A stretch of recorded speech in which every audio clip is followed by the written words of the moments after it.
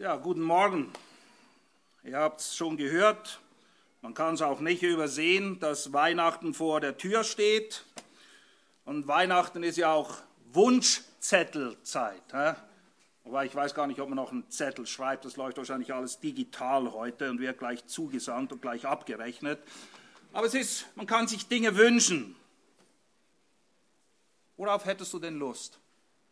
Wenn du jetzt so einen Wunsch äußern könntest. Ganz ehrlich, was wünscht ihr euch? Oh, das wäre super, ja. Das wäre das Beste. Worauf habt ihr denn heute Lust? Jetzt, so im Gottesdienst. Gibt es etwas Spezielles, was ihr gerne haben möchtet oder was ihr gerne hören möchtet? Wollen wir so ein bisschen lockeren Morgen machen? Chillen, wie man so schön sagt. Wir könnten ja auch mal einen Film schauen, wäre mal was anderes, oder? Nicht immer so dieses Gleiche. Weißt du, vielleicht habt ihr jemand Lust auf einen Film? Irgendwas Tolles, um das hier zu schauen?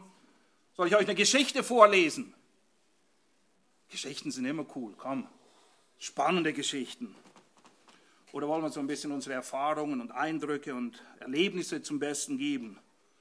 Oder eigentlich könnten wir doch einfach die Predigt gleich weglassen und zum Kaffee und Kuchen übergehen, ein bisschen Gemeinschaft haben, einfach. Ich frage euch jetzt nicht, was ihr wirklich möchtet, okay?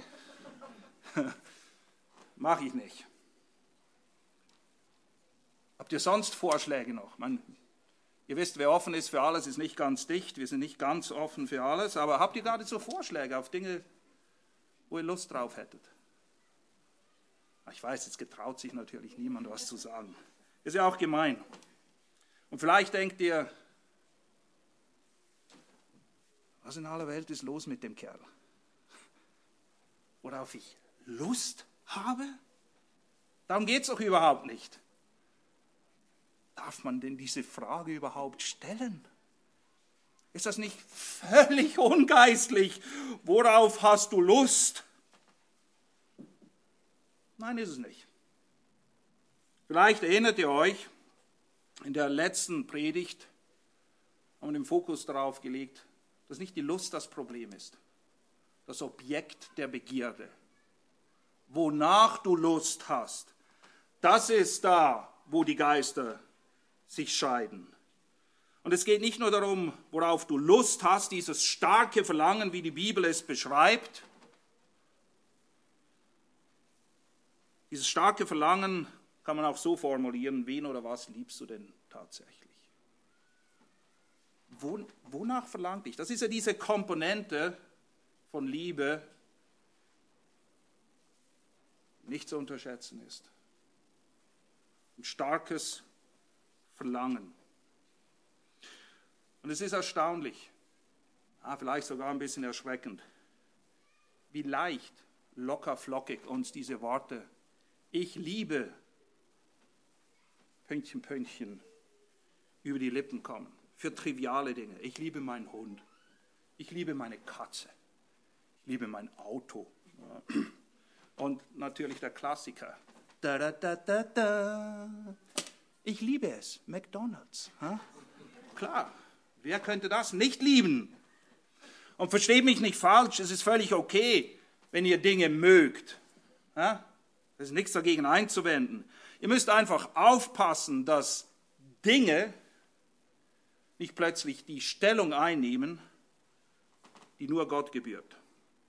Wir müssen darauf achten, dass die Liebe für das Vergängliche nicht dazu führt, dass der ewige Gott plötzlich von unserem Radar verschwindet, weil es uns gar nicht mehr zu ihm zieht. Nicht, dass es immer zieht, aber das muss schon irgendwo da sein. Ein Verlangen nach Gott.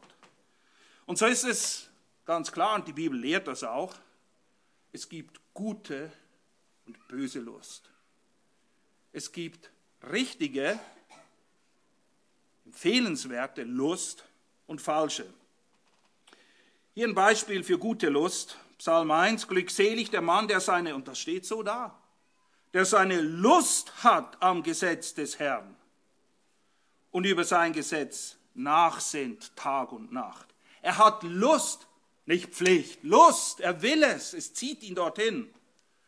Dann haben wir aber auch auf der anderen Seite böses Begehren. Und es wird genauso wortwörtlich formuliert in 1. Korinther 10,6. Wir kommen später nochmal darauf zurück, denn es ist eine ganz entscheidende Stelle, wenn wir uns mit Liebe, was Liebe bedeutet, das ist immer noch das Thema anhand von Römer 13, 8 bis 10. Heute werden wir es abschließen. 1. Korinther 10,6 steht Folgendes. Vorher wird beschrieben, wie das Volk Israel durch die Wüste gewandert ist. Und dann wird ein Fazit gezogen, nämlich Folgendes, 1. Korinther 10,6.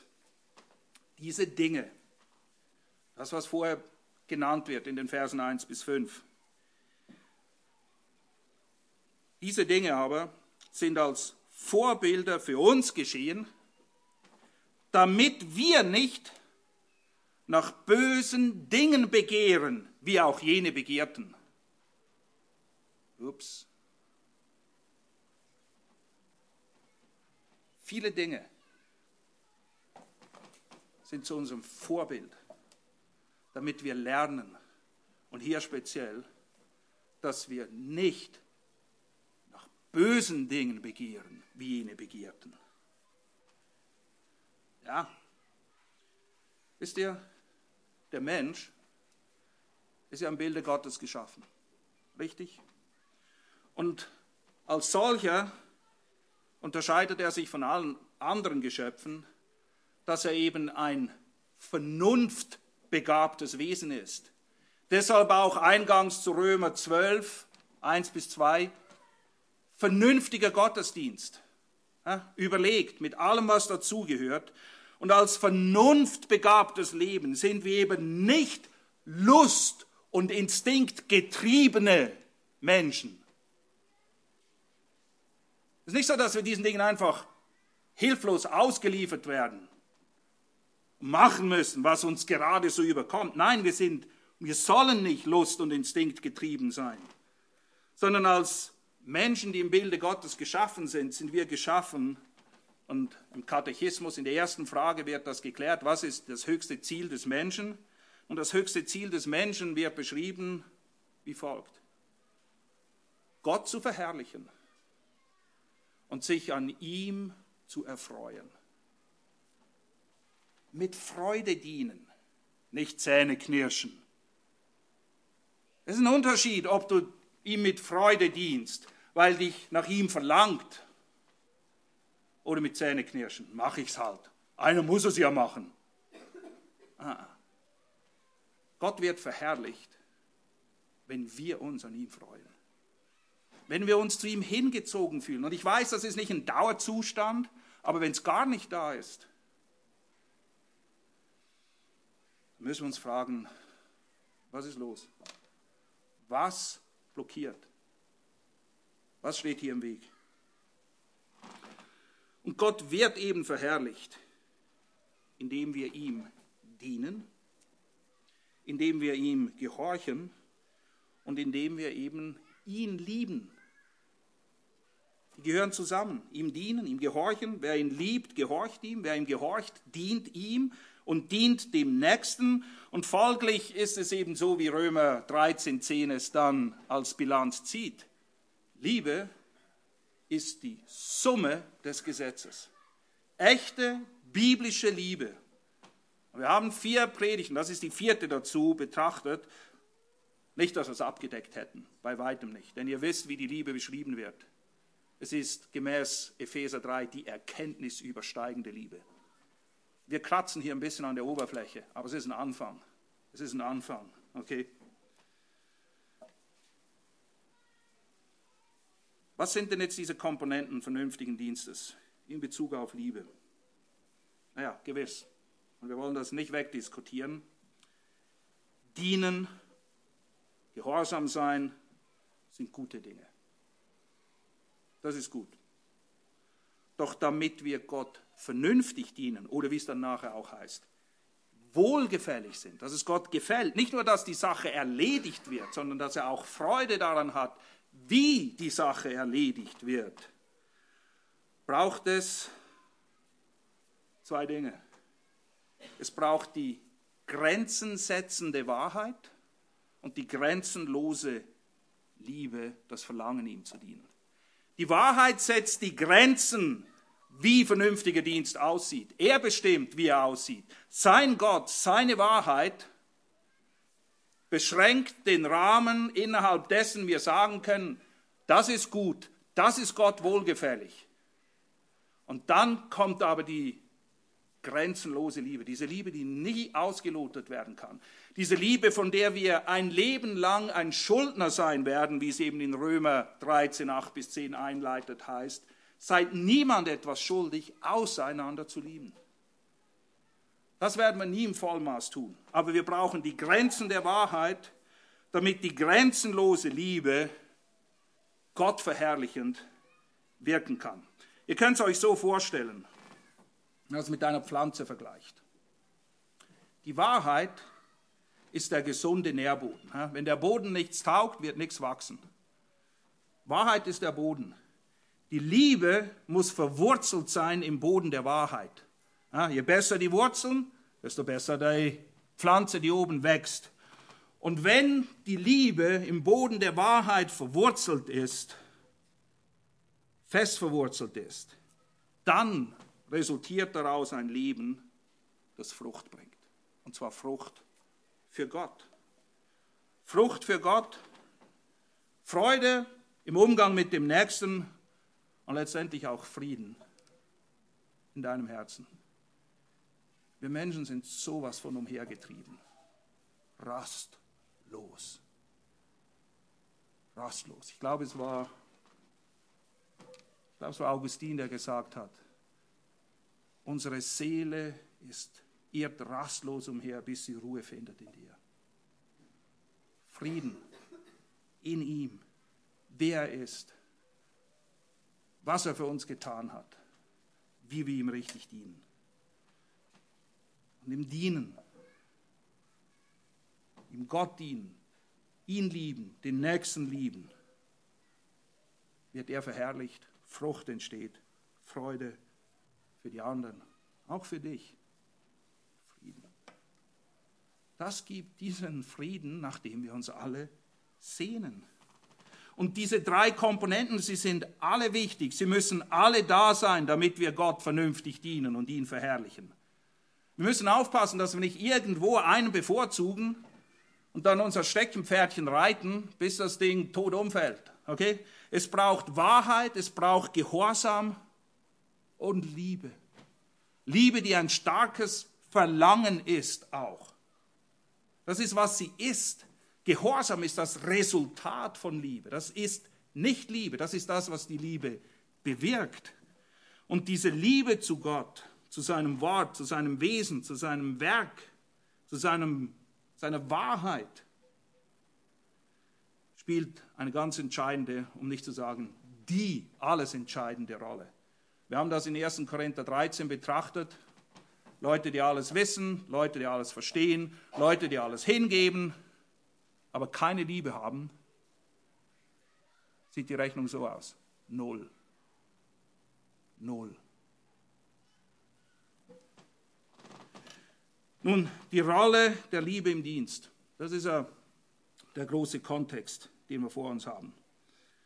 Und wir müssen noch mal kurz zu Adam und Eva in 1. Mose 3 und das, was wir letztes Mal betrachtet haben, noch ein bisschen ausführen, weil da kommt noch mehr dazu. Erinnert euch, hoffentlich, zuerst hört Eva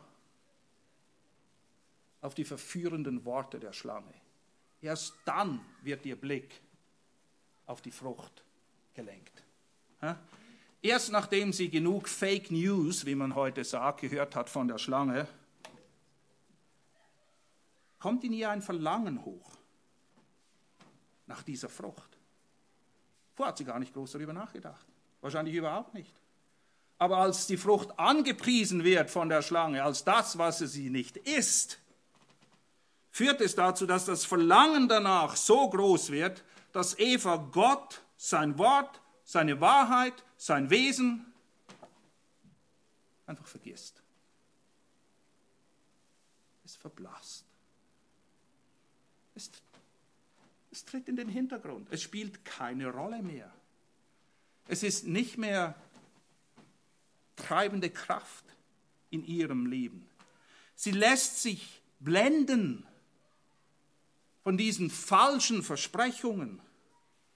Und Gott verschwindet einfach aus ihrem Fokus. Nichts mehr auf dem Radar, nicht mal ein kleines Püpp, gar nichts. Sie hat nur noch Augen für dieses neue Objekt der Begierde, des Begehrens. Sie muss es haben. Man kann es ganz einfach sagen. Das ist definitiv ein böses Begehren. Und böses Begehren macht blind und blöd. Ist so. Böses Begehren macht blind und blöd. Man schätzt die Situation nicht mehr richtig ein, man sieht nicht mehr klar, man ist wie benebelt und trifft ganz, ganz schlechte, in Evas Fall, fatale Entscheidungen. Ihre Blindheit und ihre daraus resultierende Blödheit sieht wie folgt aus. Sie sieht die Frucht und denkt, die sieht gut aus. Wahrscheinlich sah sie gut aus, aber der Schein trügt manchmal. Ha? Sie denkt auch, in ihrem verdrehten Denken, das verdreht wurde durch die Fake News, diese Frucht gibt Einsicht, Erkenntnis, dachte sie. Sogar noch einen Schritt weiter, sie denkt, und sie hat es geschluckt. Ihr werdet sein wie Gott, dachte sie. Was weckt das Begehren? Was führt dazu, dass ich meinen Blick von Gott, dem ich ja eigentlich dienen will, den ich ja liebe, dass er plötzlich woanders ist? Das Begehren wird geweckt aufgrund dessen, was das Objekt des Begehrens vorgibt, zu sein und zu geben. Okay? Sobald wir ein Objekt haben, das mehr vorgibt zu sein, als es ist, und verspricht, das ein Resultat verspricht, das nicht geliefert werden kann, das für uns aber begehrenswert ist, laufen wir dieser Sache nach. Die Frucht schien gut zu sein und sie schien Erkenntnis zu geben, was sie aber nicht tat. Und so handelt Eva, angetrieben durch ein starkes Verlangen, das kommt nicht so, das wächst heran. Und irgendwann kannst du nicht mehr widerstehen. Und irgendwann gehst du in diese Richtung. Und die Schlange musste sie ein bisschen bearbeiten, bis sie reif war. Aber dann gibt es kein Halten mehr. Dann will ich es haben. Dieses starke Verlangen kommt, weil ich mir von dieser Sache, was immer es ist, einen Gewinn verspreche. Das ist es doch. Wir tun Dinge, weil sie uns gefallen, weil wir denken, das macht mich froh, das befriedigt mich, das gibt mir Freude. Also mache ich's. Wir ticken nicht anders. Deshalb müssen wir dieses Prinzip verstehen. Und es wird auch nochmal aufgegriffen in aller Klarheit, und zwar von Johannes, im 1. Johannesbrief 2, 15 bis 17. Hört gut zu. Hört gut auf die Worte, die er benutzt. Liebt nicht die Welt. Das heißt nicht, lebt nicht in der Welt. Liebt sie nicht. Wir gehören in die Welt. Liebt nicht die Welt, noch was in der Welt ist. Wenn jemand die Welt liebt, das Entscheidende ist nicht, dass wir hier sind, das Entscheidende ist nicht die Dinge, die da sind, das Entscheidende ist dein Verlangen danach. Liebst du sie? Wenn jemand die Welt liebt, so ist die Liebe des Vaters nicht in ihm. Denn alles, was in der Welt ist, die Lust des Fleisches. Was ist die Lust des Fleisches? Die Lust des Fleisches ist, ich muss das haben. Sonst bin ich nicht glücklich. Die ganze Werbungsindustrie basiert auf diesen Prinzipien. Lust des Fleisches, Lust der Augen. Du siehst es, du willst es, du bist bereit, Grenzen zu überschreiten. Naja, manchmal sind es einfach deine finanziellen Grenzen, du nimmst einen Kredit auf. Die meisten Leute sind heute verschuldet. Warum? Weil sie Dinge unbedingt haben wollen, die sie sich A nicht leisten können, B nicht brauchen und C damit angeben wollen bei den anderen, die es nicht interessiert. Die Lust des Fleisches, die Lust der Augen. Du siehst die Dinge und denkst, oh, hübsch. Und aus gefällt mir, möchte ich, will ich, muss ich haben. So läuft's. Schau lange genug hin. Beweg das, gib diesen Dingen Raum. Du musst sie haben. Lust des Fleisches, Lust der Augen. Und jetzt kommt der Hochmut des Lebens. Was ist der Hochmut des Lebens? Dass wir uns völlig überschätzen. Der Hochmut des Lebens äußert sich vor allem darin, in dieser letzten Verführung der Schlange, die sagt, ihr werdet sein wie Gott. Der Hochmut des Lebens ist, ich bin Gott und ich brauche dich nicht. Ich weiß, was richtig ist. Ich kann Böses von Gutem unterscheiden. Ich brauche keine Erkenntnis von dir, keine Einsicht. Ich bin völlig unabhängig und kann machen und tun, was ich will, ohne dich. Seht ihr es? Ist genau das gleiche Prinzip. Hat sich nichts daran geändert. Johannes erklärt in anderen Worten das, was im Paradies funktioniert hat an Eva und sagt damals und heute, passt auf, Lust des Fleisches, Lust der Augen, Hochmut des Lebens, alle diese Dinge, sagt er, sind nicht vom Vater, sondern von der Welt. Und die Welt vergeht und ihre Lust. All diese kurzen Befriedigungen und Höhepunkte und Kicks, Adrenalin-Junkies, die wir haben, das ist da und weg. Die Welt mit all diesen Dingen vergeht. Und ich sage nicht, wir können nichts von diesen Dingen genießen, aber sie nicht lieben. Unsere Liebe gilt einem. Gott reicht uns Dinge reichlich dar zum Genuss, aber nicht, dass wir sie lieben. Unsere Liebe gebührt ihm, sonst niemand. Weil die Welt vergeht und ihre Lust, wer aber den Willen Gottes tut, bleibt in Ewigkeit. Was für ein Unterschied. Die Lust. Und ich sage nicht, diese Dinge sehen zuckersüß aus, toll verpackt. Sind immer das Beste, das Größte, das Einzige, was dir noch fehlt zu deinem Glück und deinem Frieden, deiner Freude, deiner Erfüllung, bla bla bla bla bla. Es vergeht. Du willst mehr, mehr, mehr, mehr, hast nie genug. Jesus sagt, kommt zu mir und ich gebe euch Ruhe. Ich gebe euch Frieden. Nicht wie die Welt gibt, gebe ich euch. Meinen Frieden. Die Welt gibt schon auch Frieden, aber der ist da und weg.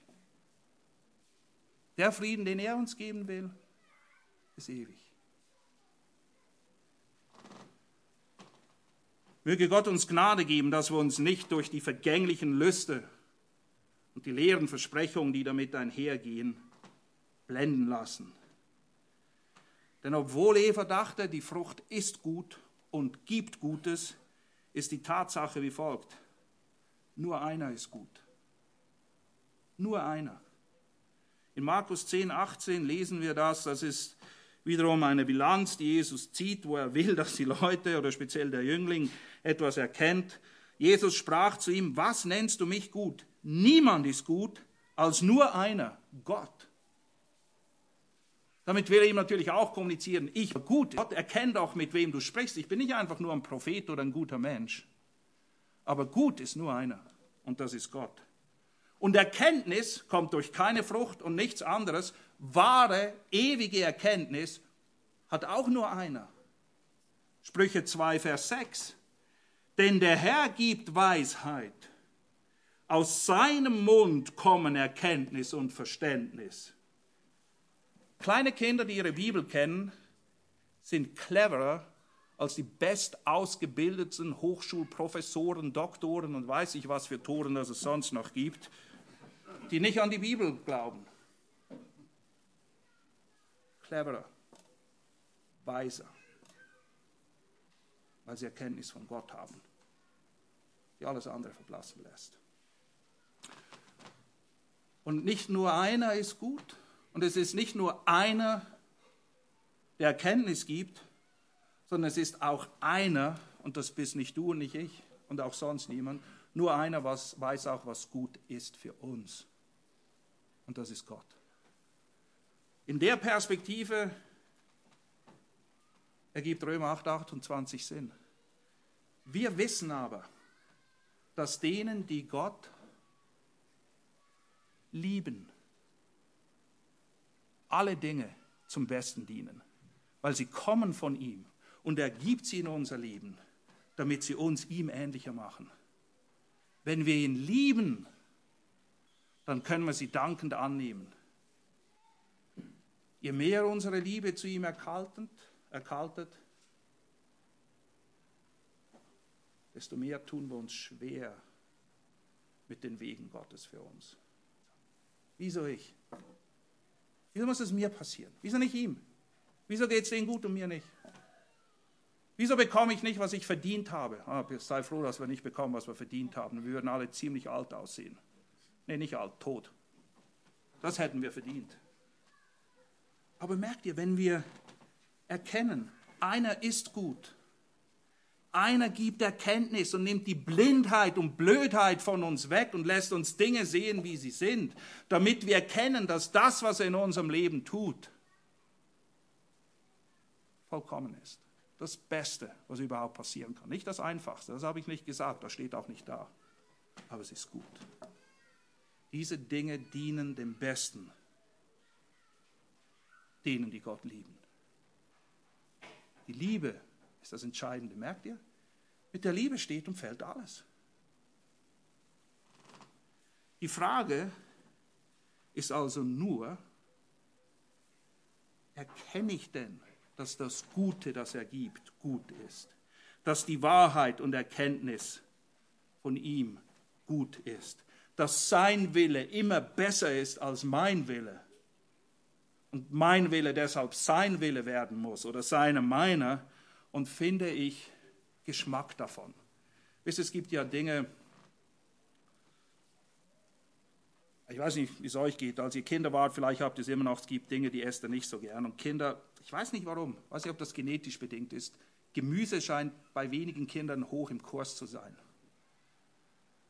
Pommes, ich liebe, das lieben sie, Mann, echt, das können sie essen, bis ihnen schlecht wird, und das wird so auch. Gemüse wollen sie nicht wirklich. Sie haben keinen Geschmack daran.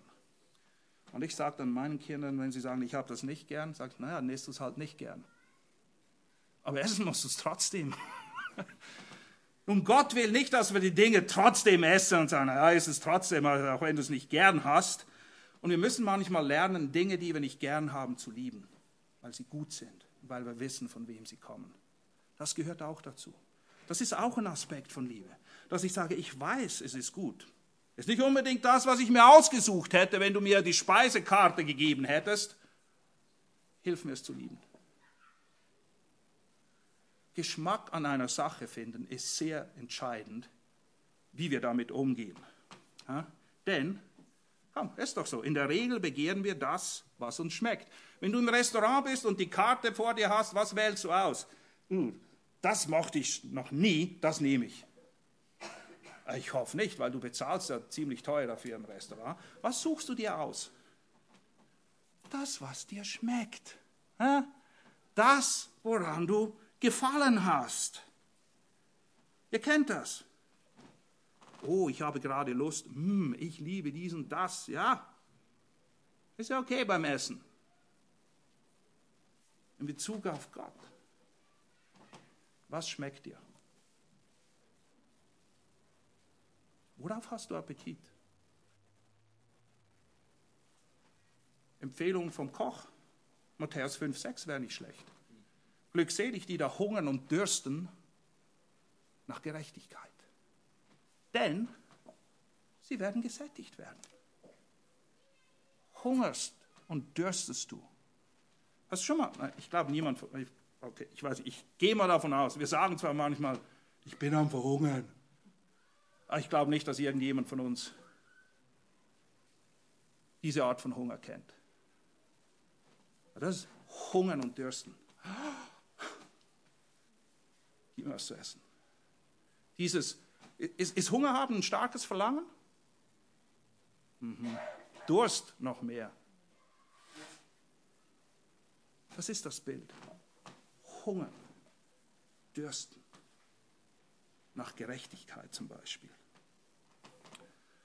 Wir begehren, was uns schmeckt. Haben wir den Geschmack gefunden an diesen Dingen? Hier sind ein paar positive Beispiele für Dinge, an denen wir Lust haben sollen. Zum Beispiel Psalm 34, 9. Schmeckt und seht, dass der Herr gütig ist. Glückselig der Mann, der zu ihm Zuflucht nimmt. Kommt! Das ist, wenn du eingeladen wirst am Tisch des Herrn, nicht jetzt Abendmahl, sondern einfach an einem gedeckten Tisch, den der Herr für dich vorbereitet hat, mit Essen dich hinzusetzen und sagt, schmeck und seh, schau doch, dass das alles gut ist. Finde Geschmack daran. 1. Petrus 2, Folgendes. Was hilft uns, unser schlechtes Verlangen, unseren Hang zu den Dingen, von denen wir eigentlich nichts zu tun haben wollen, loszuwerden? Genau das Gleiche. Genau das Gleiche. Es heißt dort, legt nun ab alle Bosheit, allen Trug, Heuchelei, Neid und alles üble Nachreden. Okay? Offensichtlich ist das kommt natürlich, diese Dinge, neidisch zu sein, über andere zu lästern. Wie leicht ist man da drin? Und er sagt, weg mit dem Zeugs. Und wie neugeborene Kinder seid begierig nach der Vernünftigen. Vernünftig. Wir sind vernunftbegabte Wesen. Das bisschen Vernunft, was übrig geblieben ist seit dem Sündenfall, übrigens, das dürft ihr brauchen, okay? Das ist in Ordnung. Das ist die Idee dahinter. Vernünftigen Milch, unverfälschten Milch, damit ihr durch diese Wachs zur Errettung, und jetzt kommt's, wenn ihr wirklich geschmeckt habt, dass der Herr gütig ist. Nicht, weil er sagt, du musst, weil du Geschmack gefunden hast am Herrn und erkannt hast, dass er gütig ist, dass seine Wege Wege der Güte sind. Dann bist du bereit, den Dreck loszulassen und Ja zu sagen zum Herrn, was immer die Wege sind. Jeremia 15,6, der Prophet beschreibt es so, deine Worte waren vorhanden und ich habe sie gegessen. Und deine Worte waren mir zur Wonne und zur Freude meines Herzens. Denn ich bin nach deinem Namen genannt, Herr Gott, der Herrscher. Ich gehöre dir. Und weil ich dir gehöre, habe ich auch Freude an den Dingen, die dir Freude machen. Und was dir Freude macht, steht hier. Und ich freue mich. Auch wenn ich nicht immer alles verstehe. Es gibt niemand, der alles versteht. Aber ich freue mich über dein Wort. Und ich esse es. Es schmeckt mir. Psalm 37, Vers 4. Vertraue auf den Herrn und tue Gutes, wohne im Land und übe Treue und habe deine Lust am Herrn. So wird er dir geben, was dein Herz begehrt. Weil wenn du Lust an ihm hast, dann begehrst du, was er begehrt. Ihr lauft dann irgendwann immer mehr synchron. Wenn du Geschmack findest, dann, wenn du deine Lust am Herrn hast, wird er dir geben, was dein Herz begehrt, weil dein Herz begehrt, was er will. Deine Lust ist synchron mit seiner Lust, wenn wir es so sagen dürfen. Seine Wahrheit wird deine Wahrheit, sein Wille wird dein Wille. So wie wir es beten, dein Wille geschehe. Bei den anderen, nicht bei mir. Nein, bei uns soll er geschehen. Dein Wille. Psalm 40, Vers 9. Ich hoffe, dass euch auffällt, wie wichtig dieser Aspekt einer Liebe, eines Verlangen, eines Hingezogenseins zum Herrn, weil wir Geschmack gefunden haben, weil wir seine Güte erkannt haben, entscheidend ist für die Art und Weise, wie wir unser Leben führen. Und ob wir Frieden und Freude darin finden oder einfach Dienst nach Vorschrift abliefern. Psalm 40, Vers 9. Dein Wohlgefallen zu tun, mein Gott, ist meine Lust. Und dein Gesetz ist im Innern meines Herzens. Was sagt er? Es gibt nichts Größeres für mich, als das zu tun, was dir wohlgefällt. Das ist meine Lust. Darf ich die Frage nochmal stellen, die ich eingangs gestellt habe? Worauf hast du Lust? Wohin zieht es dich? Was oder wen liebst du? Das ist die Frage, um die es im Kern hier geht. Was nährt deine Lust? Was nährt deine Lust? Ihr kennt sicher alle das Sprichwort oder die Sprichwörter, gleich und gleich gesellt sich gern, richtig? Das ist genau das Gleiche. Wir hängen mit denen ab, die so ticken, wie es uns gefällt, wo es uns schmeckt, wo es uns passt. Ist so. Das passt sehr gut. Sag mir, mit wem du gehst und ich sag dir, wer du bist. Oder sag mir, wen du liebst und ich sag dir, wer du bist. Sag mir, was du liebst. Sag mir, was das Begehren deines Herzens ist. Und das offenbart, wer du bist.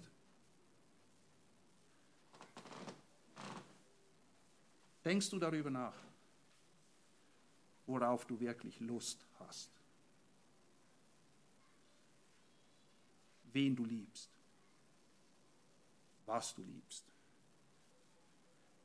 Ich gehe davon aus, dass, wenn wir es machen, wir alle mit Schrecken feststellen müssen, dass es Dinge gibt, die justiert werden müssen. Ist okay. Wenigstens erkennen wir, dass es Dinge gibt, die in Ordnung gebracht werden müssen. Wenn wir nicht darüber nachdenken, werden wir es gar nicht feststellen. Ich sage nicht, dass dieser Prozess angenehm ist, aber er ist gut.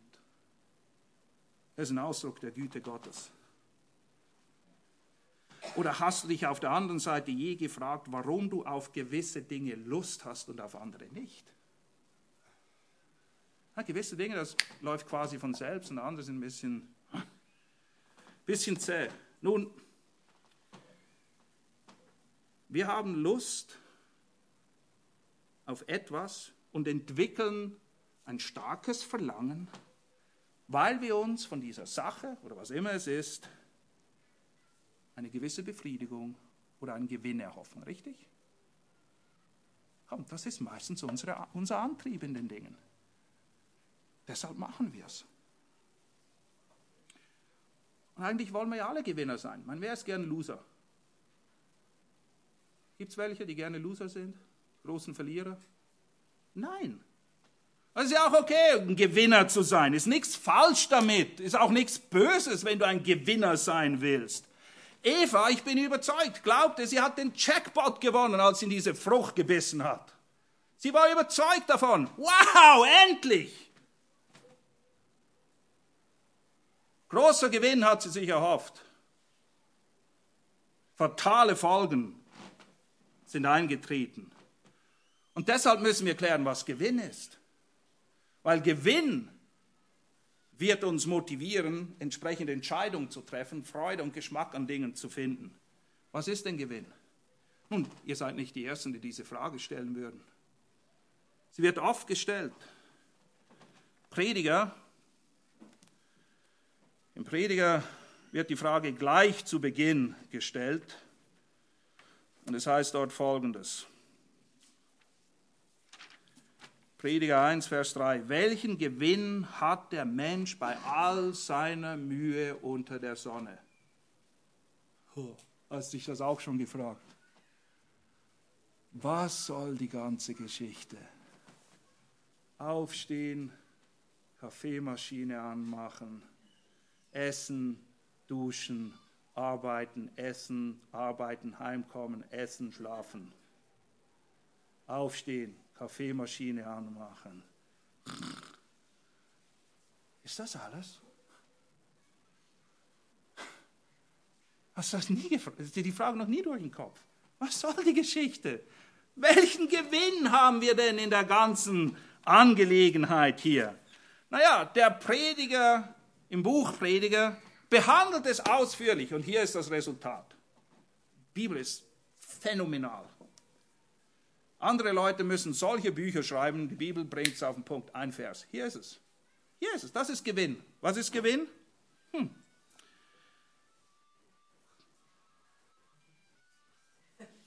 Wow. Dachte gerade, Die Kinder spielen richtig gut auf diesem Instrument. Okay, was ist Gewinn gemäß Prediger? Das Ergebnis des Ganzen lasst uns hören. Das ist doch mal eine Ansage. Das Ergebnis des Ganzen. Worum geht's? Jesus. Fürchte Gott, halte seine Gebote, denn das ist der ganze Mensch. Übrigens, Gott fürchten und Gott lieben ist identisch. Das heißt nicht, oh!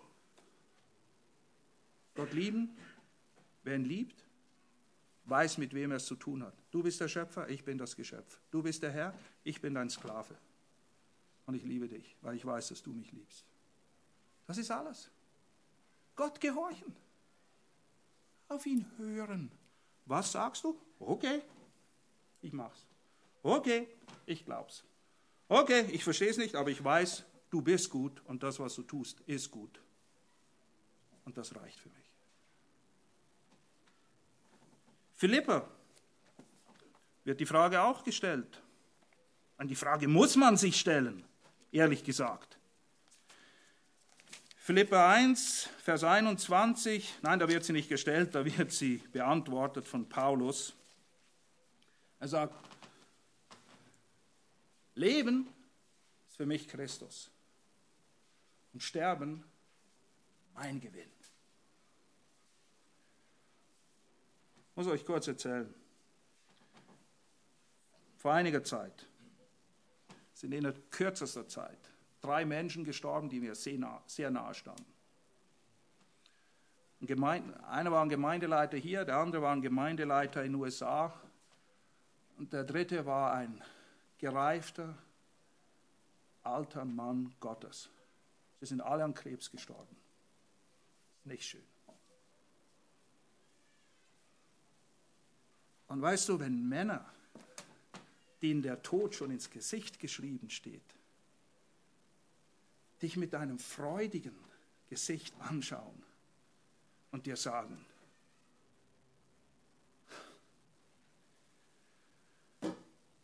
Leben ist Christus, Sterben mein Gewinn.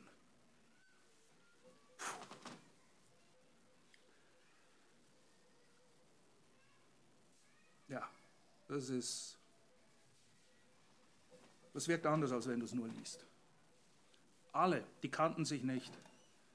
Alle haben gesagt, daran halte ich mich fest. Leben für mich ist Christus. Ich höre auf ihn. Er bestimmt mein Leben. Und wenn ich sterbe, dann habe ich den Jackpot wirklich. Nicht so, wie Eva dachte, dass sie ihn hat. Weil dann bin ich bei ihm. Ihm gefallen. Auf ihn hören. Das Gewinn. Bisschen weiter, Philipper 3, Vers 7. Aber was immer mir Gewinn war, okay? Paulus ist nicht mehr blind und blöd. Er sieht jetzt klar und versteht, worum es geht.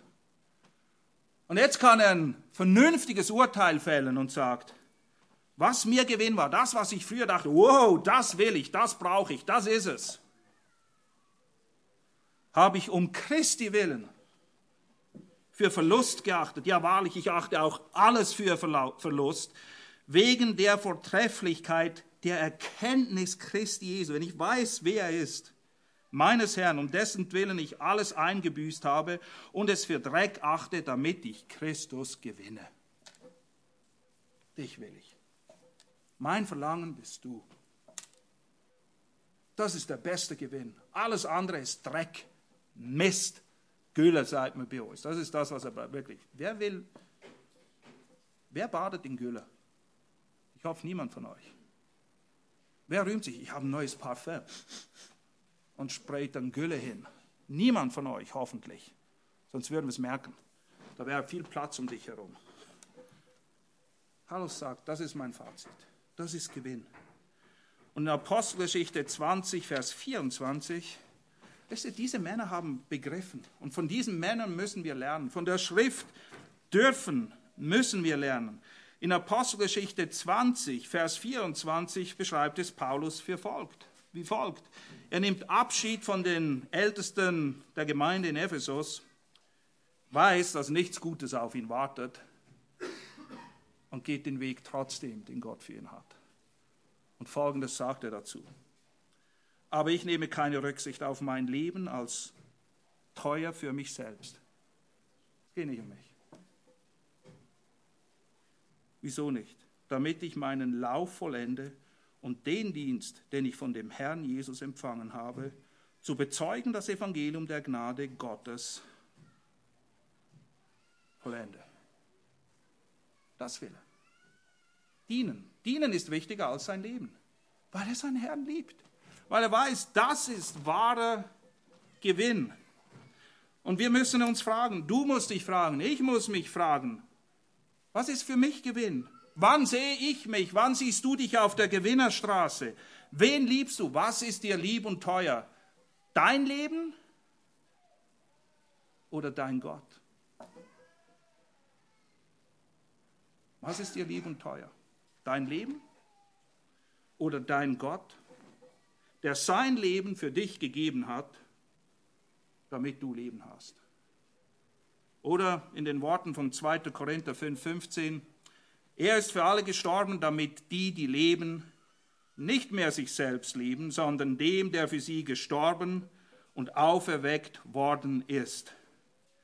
Gewinner im biblischen Sinne sind die bereit sind zu geben, hinzugeben, nicht bekommen. In der Welt bist du der große Gewinner, je mehr du hast.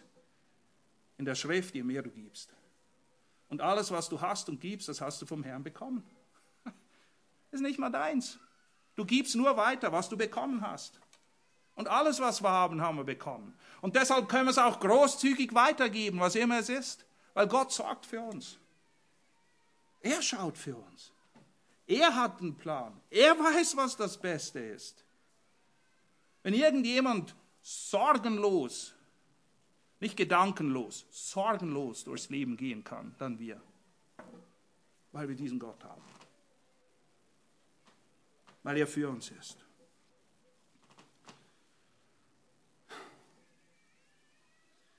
Und ich weiß, und ich gehe zumindest davon aus, dass wir als Kinder Gottes Gott lieben und ihm dienen wollen. Doch leider stehen wir nicht selten in der Gefahr, ihn so zu lieben, wie es uns passt. Der Parameter der Wahrheit ist plötzlich weg. Wir lieben ihn so, wie es uns passt. Wir dienen ihm so, wie es uns passt. Und nicht in Tat und Wahrheit. Sonst gäbe es nicht all diese wahren Passagen. Und ich muss noch mal kurz auf 1. Korinther 10,6 zu sprechen kommen, weil dort diese ernste Warnung ist, verbunden mit bösem Begehren, das uns abdriften lässt von dem, was wir doch eigentlich wollen. Es heißt ja dort, dass wir nicht nach bösen Dingen begehren, wie jene begehrten. Und das Erste, was genannt wird, ist Götzendienst. Und vielleicht erinnert ihr euch, am Anfang dieser Serie stand Josua 24. Und was ist das große Hindernis, von dem Josua dreimal sagt, ihr könnt dem Herrn nicht dienen, wenn ihr was nicht macht? Wenn die Götzen nicht weg sind in eurem Leben.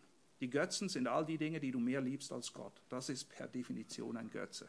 Und das kann alles und jedes sein. Genau das Gleiche. Das Prinzip hat sich nicht geändert. Und diese Warnungen, die an die Korinther hier gegeben werden, gelten uns genauso. Wie lauten denn die Warnungen?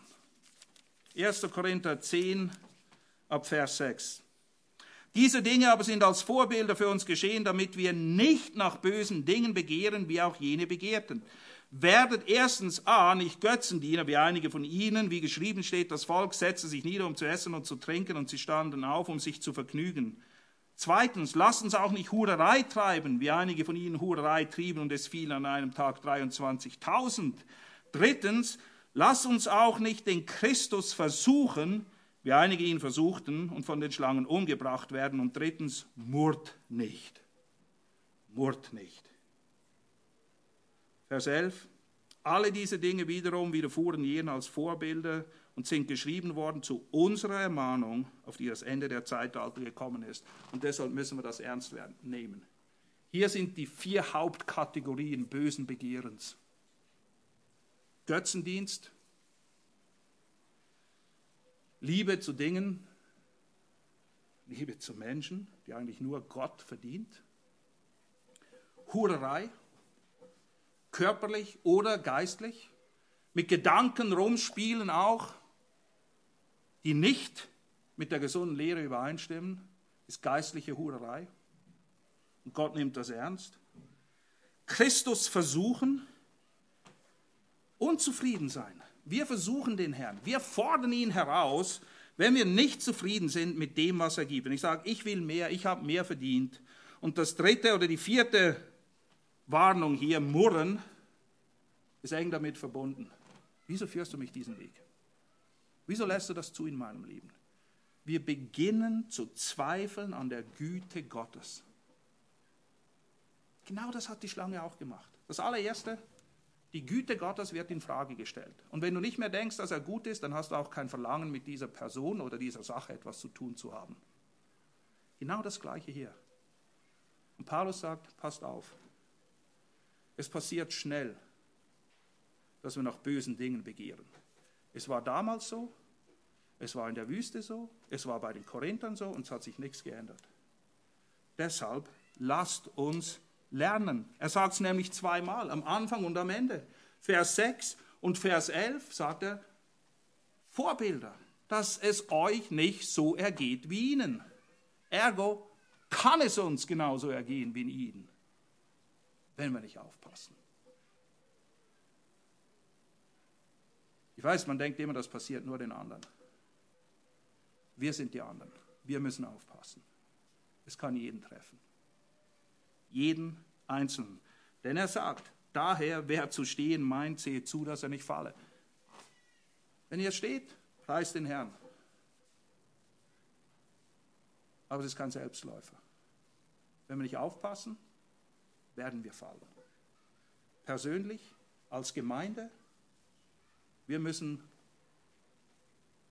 darauf achten, dass unsere Liebe dem gilt und grenzenlose Liebe durch die Wahrheit begrenzt wird, damit wir unserem Herrn dienen, so wie er es will. Einige Vorbilder zum Schluss, die Lust hatten nach dem Herrn. Und das sind nur ein paar. Es gibt viele. Aber hier ein paar zu eurer Ermutigung noch. Psalm 42, 2, Vers 3. Hört euch das an.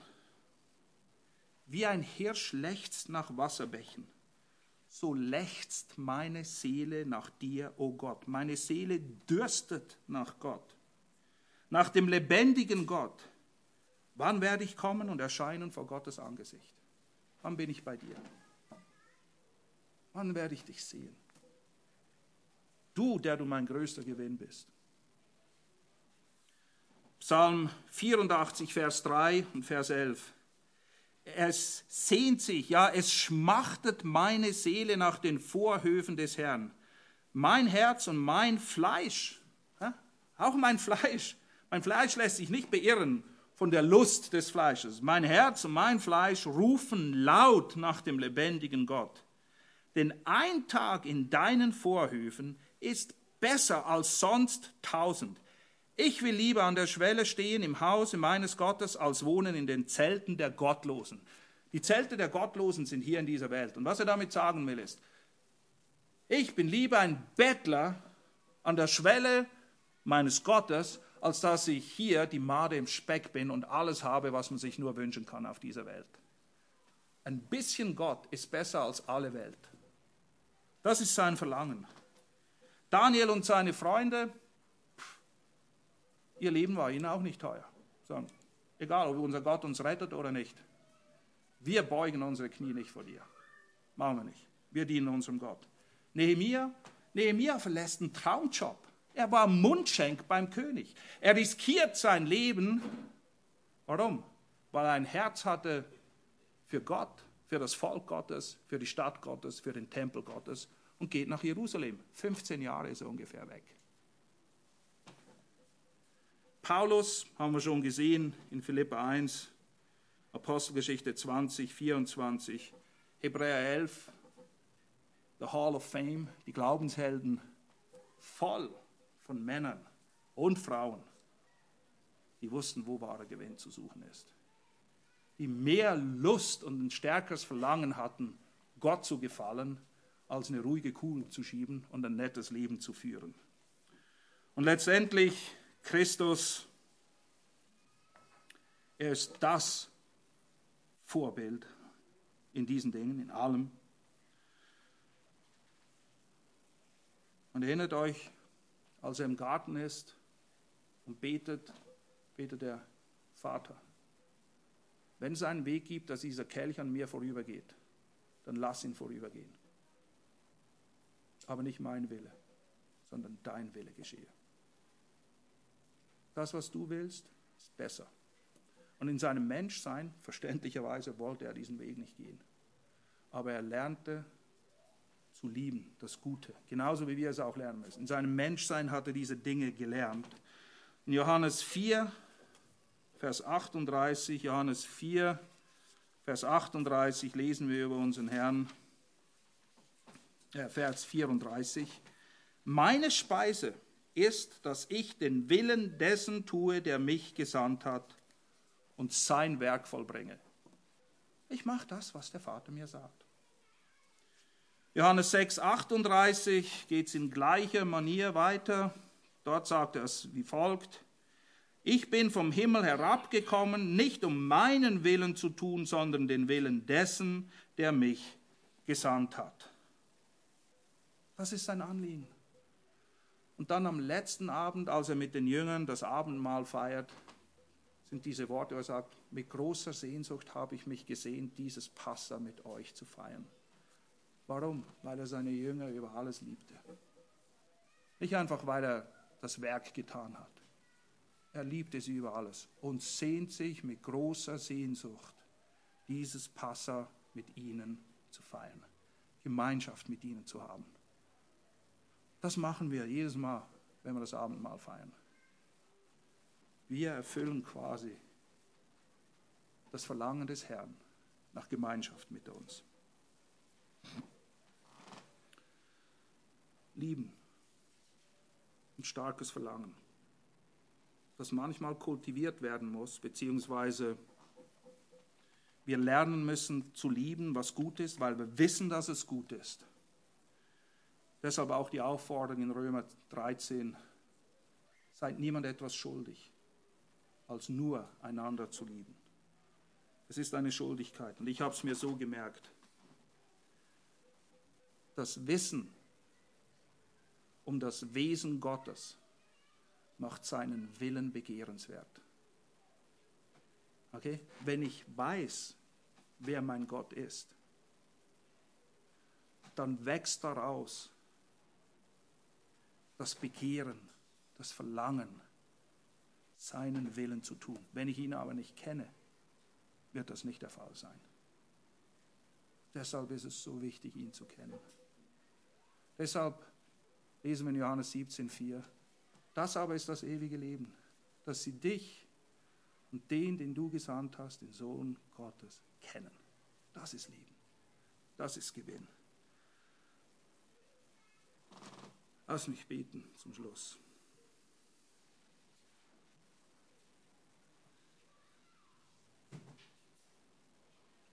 Herr, wir versuchen das Unmögliche zu tun, indem wir die Erkenntnisse über steigende Liebe versuchen zu erkennen. Und das machen wir, weil du es uns geboten hast. Und weil wir sie zwar nicht ausloten können, aber wachsen darin. Und Herr, hilf uns, auch deine Güte in allem immer wieder zu erkennen. Und Geschmack daran zu finden, wer du bist und wie du führst und wie du leitest. Damit wir bereit sind, umzudenken, Buße zu tun, wo du uns die Dinge aufzeigst, wo wir in die falsche Richtung laufen. So wie wir es lesen in Römer 2, Vers 4, wo es heißt, oder wisst ihr nicht, dass die Güte Gottes euch zur Buße leitet? Ach Herr, du bist gut in allem.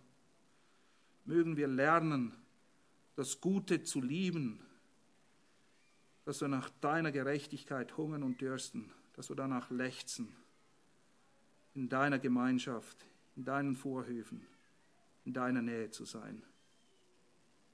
Hilf uns dabei und binde unsere Herzen fest an das Deinige. Amen.